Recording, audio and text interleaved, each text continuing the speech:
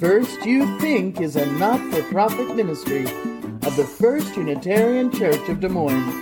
Support us at ucdsm.org today.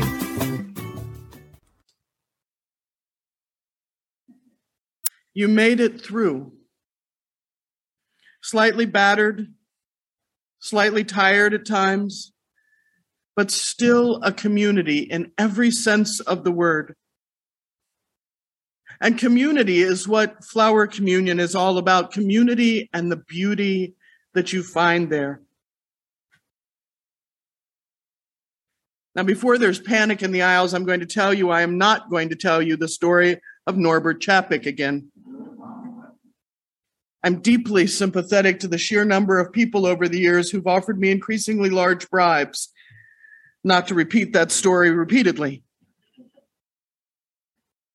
It's a great one, though. If you're interested, please Google it.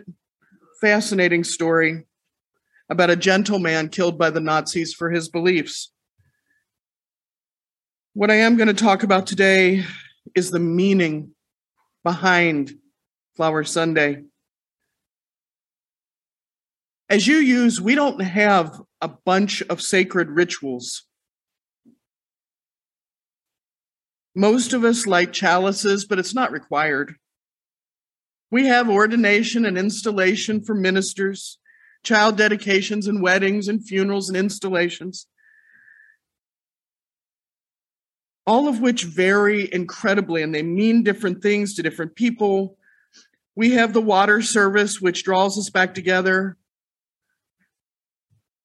And then we have Flower Communion, designed to give us that moment of witnessing the beauty of the community being together. I don't take the word communion lightly. It's a painful word for too many people to take it lightly. Comes from Latin, communio means sharing in common. In Greek, the word is convivia, which also is translated as fellowship. It's where we get convivial. Communion is designed to draw a community closer. As a church, as a family of common principles, as a group recognizing their own shared humanity. Predates Christianity. It used to mean a business partnership. It was used for the fellowship of life in marriage, to spiritual relationship with some divinity, to camaraderie between friends. It's a deeply meaningful coming together, and that's what we celebrate today. It's a ritual that reminds us of who we are and what we mean to one another. So when you came here today, whether or not you were carrying a plant or a flower, it's okay.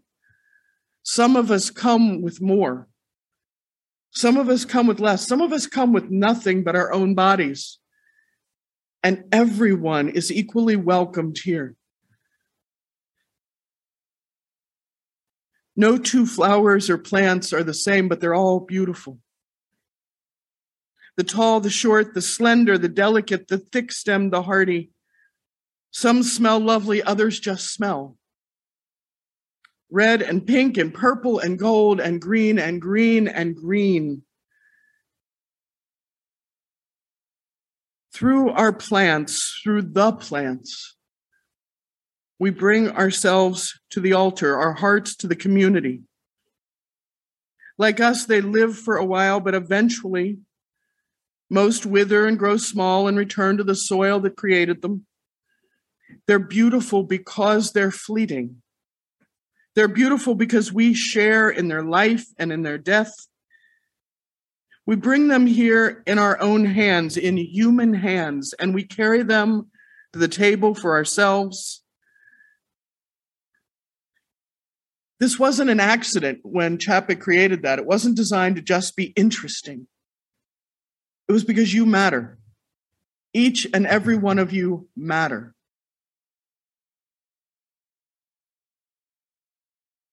We signify through our actions that we are here through our own free will. No fear of God, no fear of humanity, no act of law, no demand of state forces us to be here. And the word communion, though filled with tension and resonating with images of other places and other religions, well, it's our word too.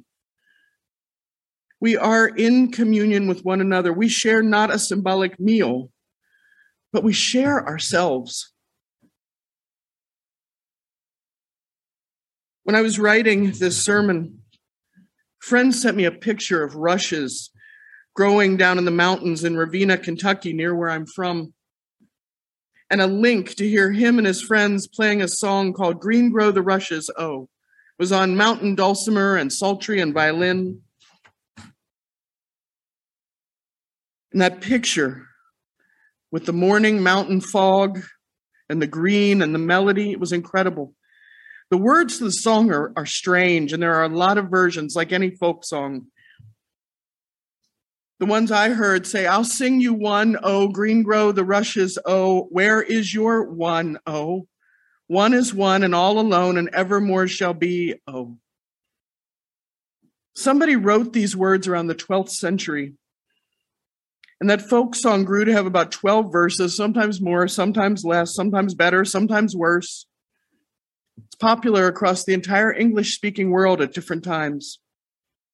And no one knows what the original author was talking about. Interpretations and verses have ranged from biblical to astrological to confusing. But it made me think about our community. As a church, you are one, independent, self-controlled, ever more in charge of yourselves and your vision of what you can be in the world. One is one, and evermore shall be. But within that oneness, those same green rushes grow, each of us. We grow wildly upward or sideways. We grow at our own rate. We stand together against the wind and the rain and the fog, and yet each of us is independent. Single stalks of green and brown and gold against the green hills of our background. When the Nazis took control of Prague in 1940, they found Norbert Čapek's gospel of the inherent worth and beauty of every person to be, as Nazi court records show, too dangerous to the Reich for him to be allowed to live. Dr. Čapek was sent to Dachau, where he was killed in the gas chambers, and they were right. The idea of a community made of individuals, each in control of themselves, each seeing beauty in their own way, it has survived and triumphed long, long after the last shouting voices of the original Nazi stormtroopers and jackbooted thugs faded. And it survives today. It survives even when things like Texas happen. It survives in a political landscape that is horrid. It survives when times are tough and when you're scared in times of transition. Remember that you are a community filled with beautiful people. You are a community who will survive and thrive. On the green rolling hills of the world, this congregation stands like a shock of rushes, beautifying it. May you always grow. May you stand tall, and may you see the beauty you bring. Now, in the words of Dr. Čapek, I bless the flowers and plants we've brought today. Infinite Spirit of life, we ask thy blessing on these, the messengers of fellowship and love. May they remind us amid diversity of thought and gift to be one in desire and affection and devotion. May they also remind us of the value of comradeship, of doing and sharing alike. May we cherish friendship as one of the most precious gifts. May we not let awareness of one another's talents discourage us or sully our relationship. But may we realize that whatever we can do, great or small, the effort of all of us is needed to do thy work in the world.